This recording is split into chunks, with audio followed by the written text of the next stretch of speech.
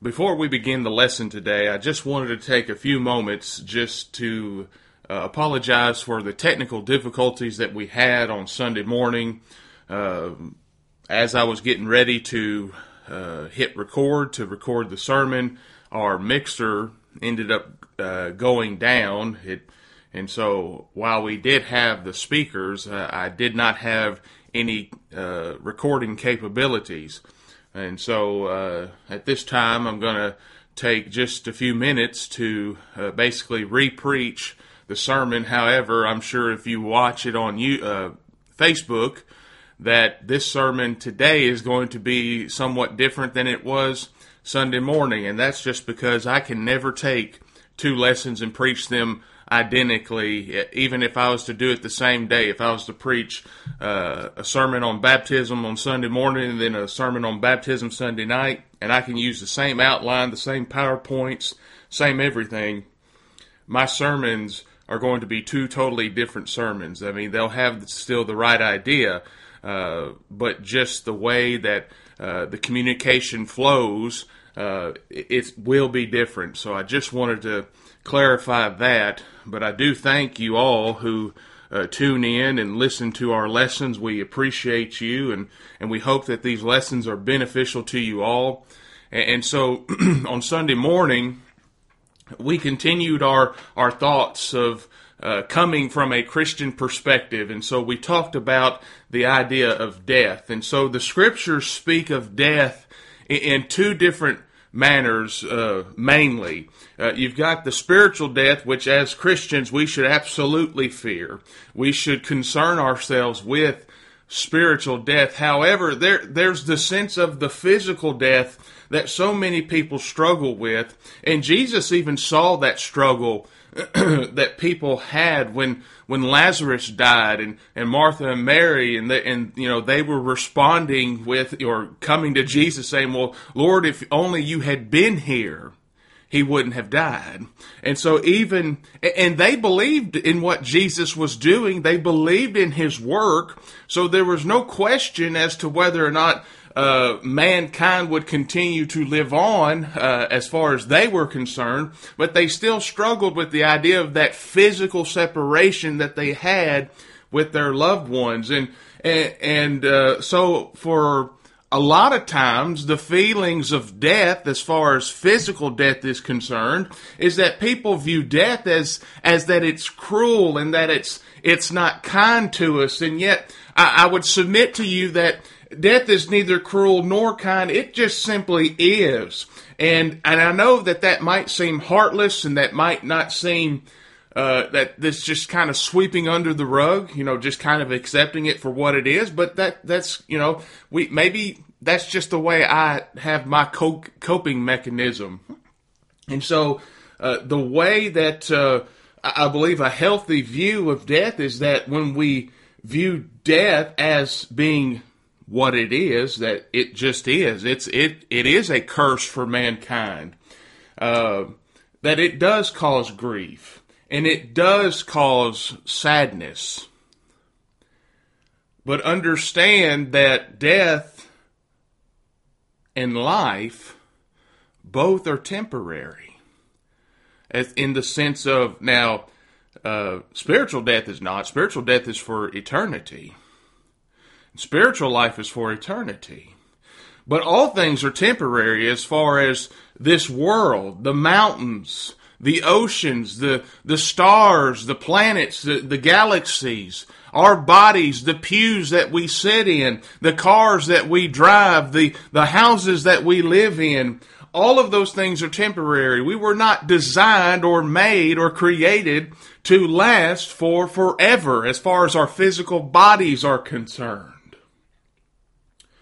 And so when death hits, especially when you don't see it coming, when death hits and you did not see it coming, that's when you get the major stages of grief, where shock sets in, and then fear, and then pain and anger, and sometimes even guilt will transition and come in depending on the type of death, right? If it was a very tragic death, if there was a lot of trauma, just an easy one to think about, unfortunately, is suicide.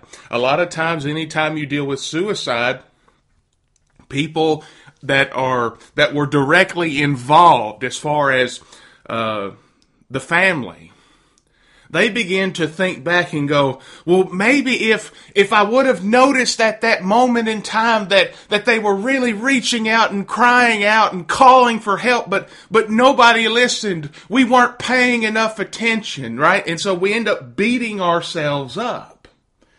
See, and so I want us to understand that I'm not saying that grieving physical death, that it's sinful. I'm certain I would never advocate that it is sinful, because grief is not on a necessary timetable. We need to be very, very careful with our communication in regards to how one ought to grieve.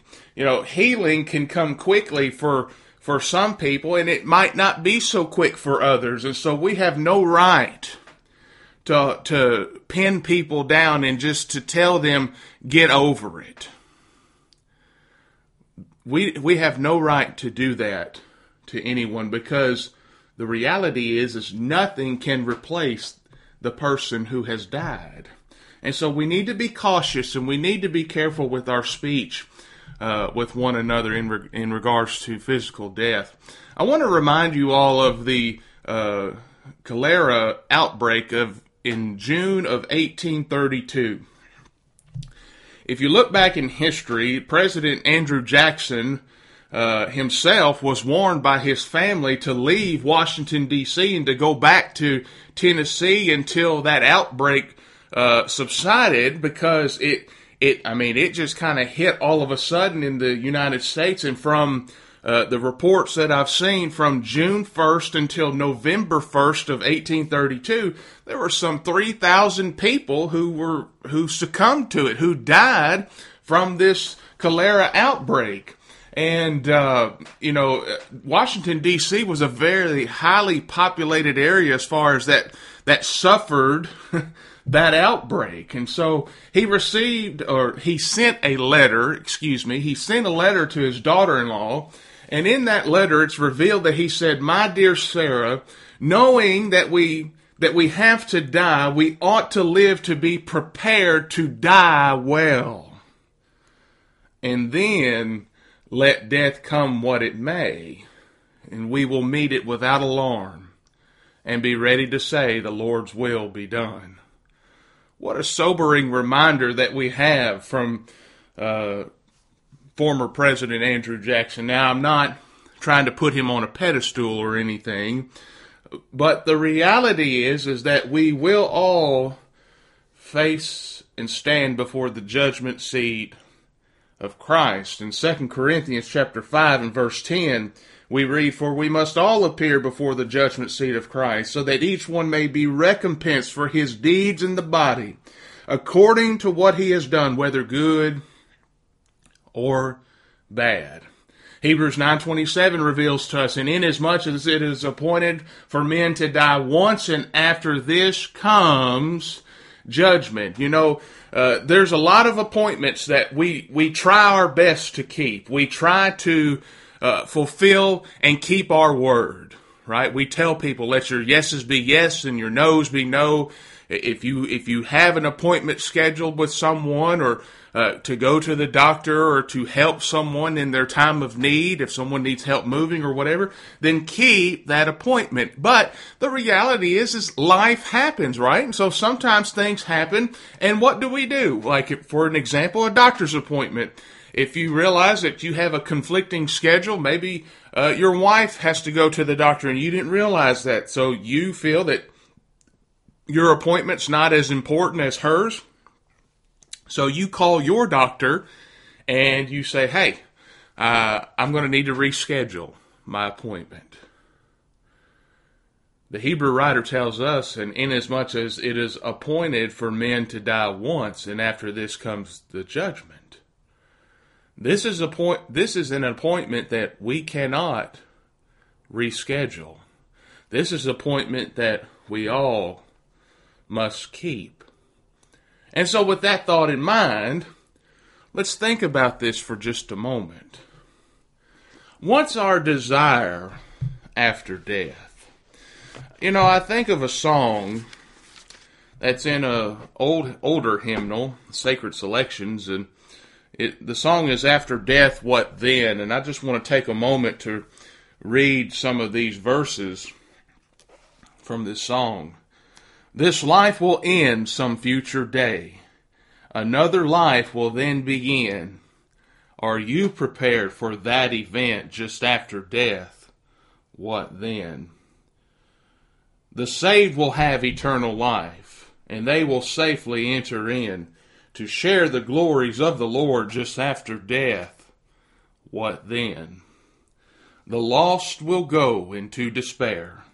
Their torment there will then begin. They'll cry for mercy from the Lord just after death. What then? And then the chorus in the final portion of the chorus goes, just after death, oh answer me, where will you spend eternity? When time on earth shall cease to be. Just after death, what then? You know, we have an example in the New Testament over in Matthew chapter 25. And in Matthew chapter 25, we have the parable of the talents, starting at verse 14 through, essentially through the end of the chapter, through verse 30. However, I'm not going to force you all to listen to me read that whole context. However, we read there in regards to the slave or the servant with the 5 talents who ended up gaining 5 more talents, and then the slave or the servant who had 2 talents who gained 2 more talents. We see there in verse 21 and 23, in regards to them, their master said, well done, good and faithful slave. You were faithful with a few things, and I will put you in charge of many things. Enter into the joy of your master. And verse 23 reads essentially identically. His master said to him, well done, good and faithful slave. You were faithful with a few things, and I will put you in charge of many things. Enter into the joy of your master. Later on in chapter 25, we read in verse 34, then the king will say to those on his right, come, and you who are blessed of the Father, inherit the kingdom prepared for you from the foundation of the world. If our desire is to make heaven our home, then let's think about the judgment seat that we will stand before. How much calmer of a life, how much more composed would we be regarding our life when approaching our own deaths, or even the deaths of others, knowing that we have lived well?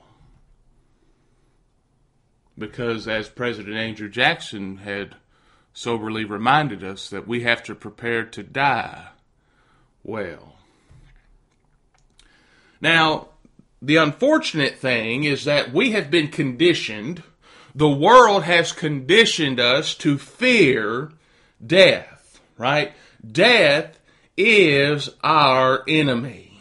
And you know, the reality is that when we fear something, when something is our enemy, right, we tend to fear it. We're standoffish. We don't want to be involved with it. Thinking about our enemy, it was 2 weeks ago when I preached, and I utilized the same example, talking about Andrew Jackson, how he was a major general for the Tennessee militia, and those men, those soldiers, they kept arguing with one another. They were bickering. They were fighting with each other, and he had to gather them around, right? And he said, guys, gentlemen, let us remember that the enemy is over there. The enemy is not within our circle. It's not within our camp.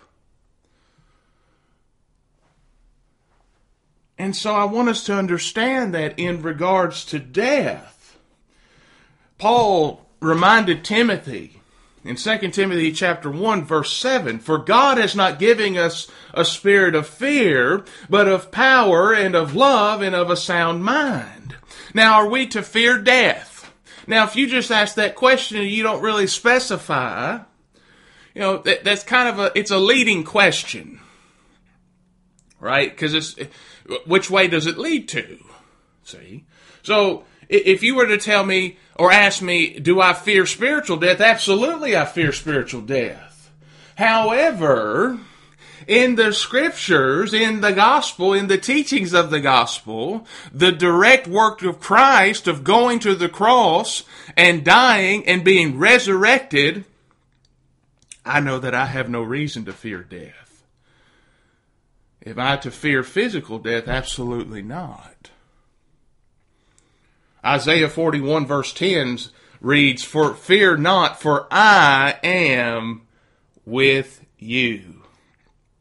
Be not dismayed, for I am your God. I will strengthen you. Yes, I will help you. I will uphold you with my righteous right hand." But God has not given us a spirit of fear. And so Paul, he probably had a sense that Timothy was timid and shy, possibly.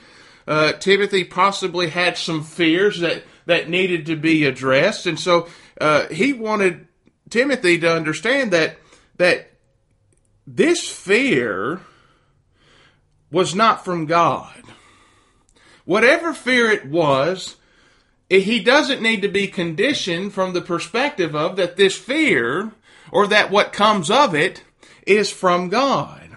We all face different situations from time to time, whether it's speaking in front of others, or whether we are afraid of confrontation, or if we're being made fun of, or we're being made out to be foolish, we're afraid of rejection. We all deal with different kinds of fear.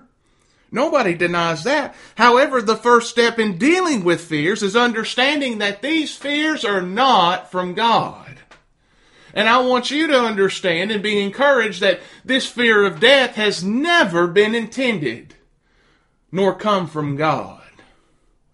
And so when we have this condition where we go into this anxiety, this panic attack mode, that's not from God, folks. I'm not saying don't grieve. That's not what I'm saying. But understand that this is not from God. He does not want us living our lives walking on eggshells in regards to death. Think back to Philippians chapter 4. Philippians chapter 4 and verse 6. Look at what Paul says. Be anxious for what? Nothing. He doesn't say be anxious for death. He doesn't say be anxious for anything else. He says be anxious for nothing.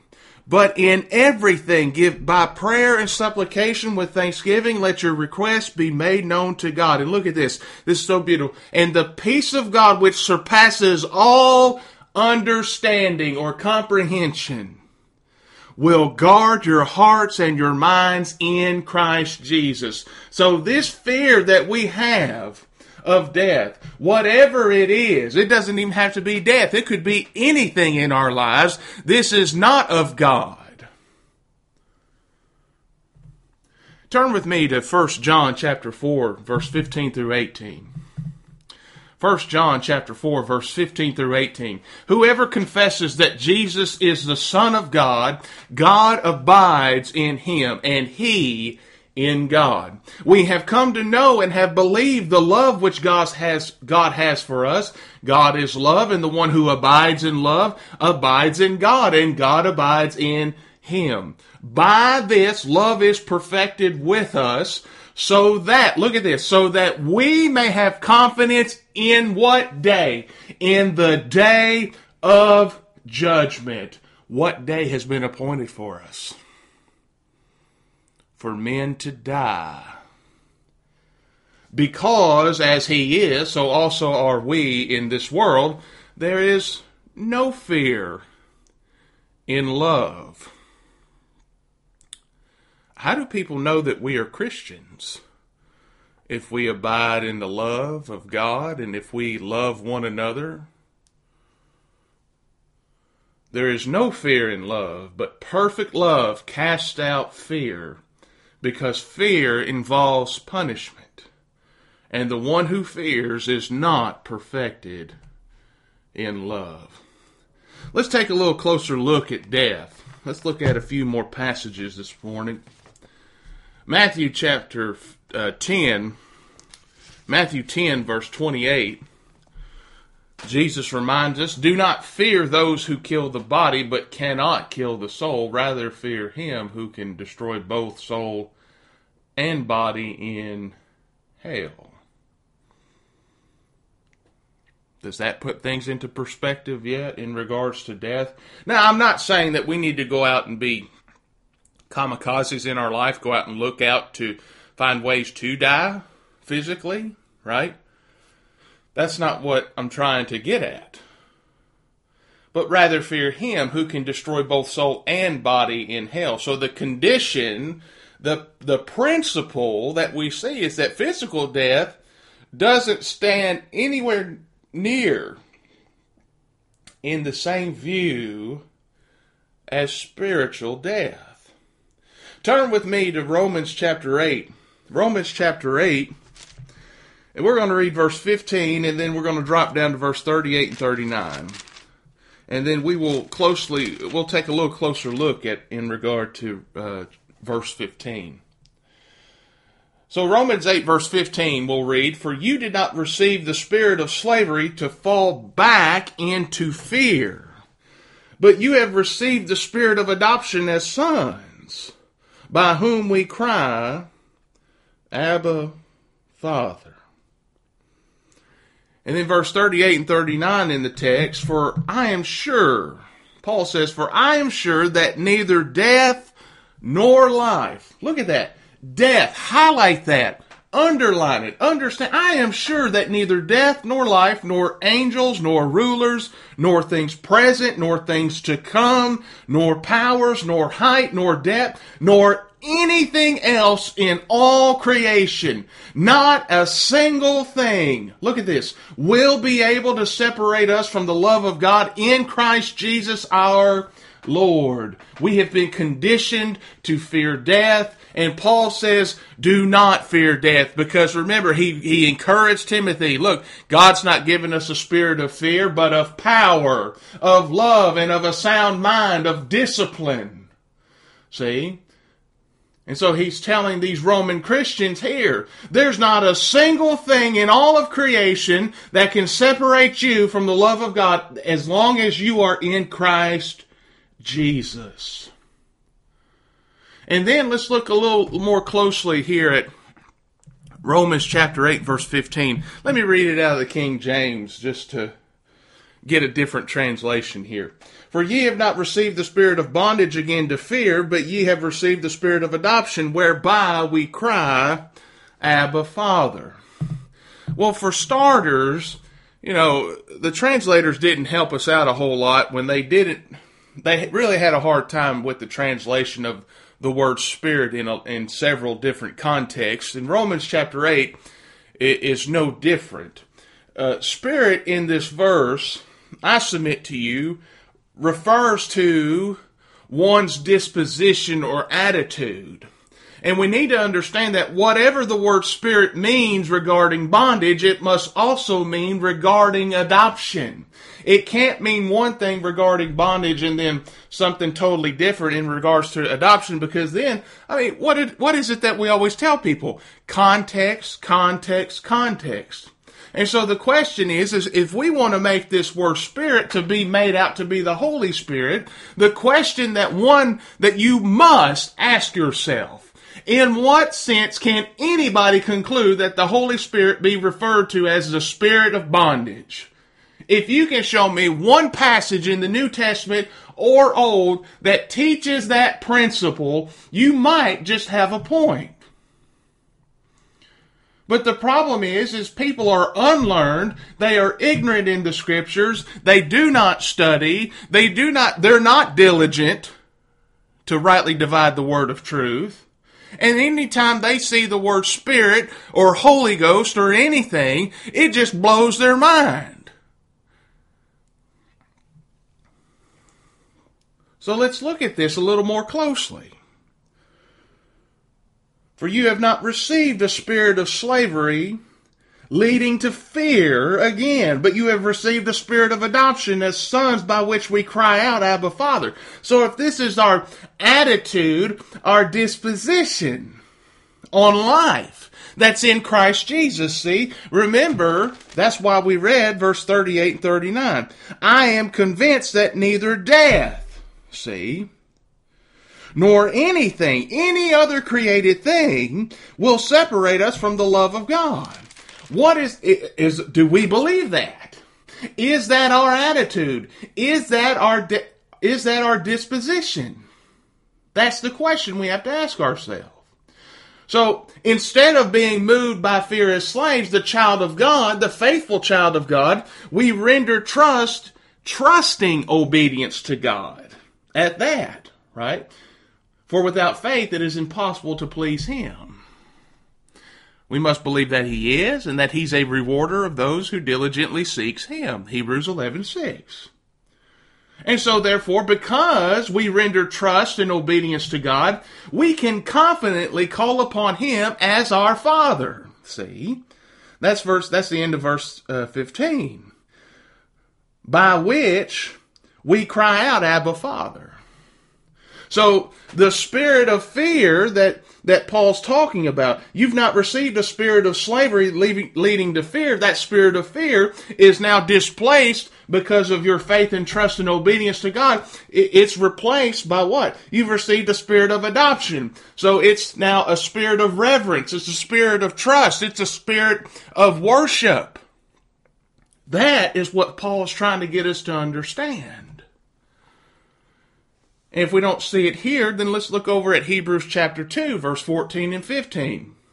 Hebrews chapter 2, verse 14 and 15. The Hebrew writer reveals to us, therefore, since the children share in flesh and blood, he himself likewise also partook of the same, that through death he might render powerless him who had the power of death, that is, the devil, and might free, look at this, and might free those who through fear of death were subject to slavery all of their lives. Who is he talking to there, or talking about? Hebrew writer's talking about the Jews. They were under the law. Jews under the law were in subjection to the bondage of sin and served God merely out of fear and death their whole life long. And so what the Hebrew writer's trying to tell us is, and what Paul's trying to get us to understand in Hebrews chapter 8, verse 15, is that the work of Christ, the cross and the resurrection, that puts a stop to that type of attitude and that type of disposition of the life of fear. See? That's what Paul's trying to get us to understand. Now let's look at Hebrews chapter 4. Hebrews 4, 14 through 16. Therefore, since we have a great high priest who has passed through the heavens, Jesus the Son of God, let us hold fast our confession. For we do not have a high priest who cannot sympathize with our weaknesses, but one who has been tempted in all things as we are, yet without sin. Therefore, now look at this. This is also showing us what our attitude and disposition should be. Therefore, let us draw near with what? Confidence to the throne of grace, so that we may receive mercy and find grace to help in time of need. So this justification by grace through faith that we can have through the gospel, through the work of Jesus, the work of Christ, we don't have to serve God in fear. We serve God in assurance that we are sons who come to His throne for grace. We go to the loving Father, and He understands our problems. He understands our pain. He understands our grief. And He loves us anyways. Now, let's look at a little bit more scriptures in regards to death. Psalms 116, verse 15. Precious in the sight of the Lord is the death of His saints. though we view death as a curse and we don't view it in a kindly manner, the reality is that it is precious to us as believers in Christ. Because precious in the sight of the Lord is the death of His saints, because the death of His saints removes any and all barriers that stands between us and God. And that physical death that we will eventually taste in our life gives us the final, true, and complete healing that we have in Christ Jesus. Before Richard Baxter's death, he was an English theologian. He died around 1691. Someone had asked him, as he was sick and dying, they asked him, "How are you?" And as he was dying, his response was, "Almost well." I want us to think about that. Let's go over to 1 Thessalonians chapter 4. 1 Thessalonians chapter 4. Let's start at verse 13. Because Paul is trying to get these Christians in Thessalonica to understand. He doesn't want them to be ignorant. He does not want them to be uninformed, as the New American Standard renders it. But we do not want you to be uninformed, brethren, about those who are asleep. Now, he's not talking about an actual sleep. He's not talking about a coma. He's talking about those who are actually, literally dead. Physically, they've died, and their spirit is now separated from their bodies. We do not want you to be uninformed about those who are asleep, so that you will not grieve as do the rest who have no hope. Okay, well, let's think about that whole no hope mentality. Over in 1 Corinthians chapter 15 and verse 19. If we have hope in Christ in this life only, if this is the only life we have, the only life that we get, and there's no other life to come. Think about this. We are of all men most to be pitied. See? And so when people go through life, and whether it's they don't believe in God, they don't believe in Christianity, they don't believe in a sense of community, they don't believe in anything. I mean, they're just miserable, horrible people. And they live miserable lives because they have no hope. This is all that they have. And so whatever it is that they have, they realize they don't have the world. They don't even have that. And so, look, I don't want you to grieve as do the rest who have no hope. For if we believe that Jesus died and rose again, so it's death, burial, and resurrection, see? Even so God will bring with Him those who have fallen asleep in Jesus. For this we say to you by the word of the Lord, that we who are alive and remain until the coming of the Lord will not precede those who have fallen asleep. For the Lord Himself will descend from heaven with a shout and with the voice of the archangel and with the trumpet of God, and the dead in Christ will rise first. Then we who are alive and remain will be caught up together with them in the clouds, so to meet the Lord in the air, and so we shall always be with the Lord. Therefore comfort one another with these words. Have we seen any passage yet that would suggest to us that we are to fear death? That we should stand trembling at the thought of physically dying? That we should concern ourselves and stress ourselves out and raise our blood pressure and just get physically ill over the thought of dying?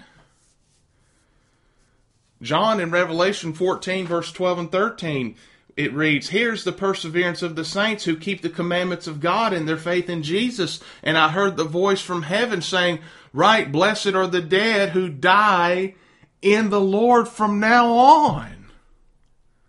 Yes, says the Spirit, so that they may rest from their labors, and for their deeds follow them." I'm still reading and saying that blessed are the dead who die in the Lord from now on. Are we prepared to die well? Are we living well? Here's some final thoughts for you. Death is not an accident. Now, there may be accidents that causes death, but physical death is no accident. We as Christians, we've never been promised an immunity from physically dying. That's never been a promise. The promise that we receive is that we can be healed through Jesus, have our sins washed away, and that we will be kept from spiritually dying. But physical death is no accident.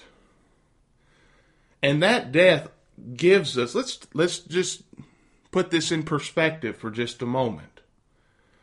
Death gives us eternal rest from our labors. So whatever it is that ails you, whether it's actual disease or cancer or whatever it is, it doesn't even have to be anything as serious as that.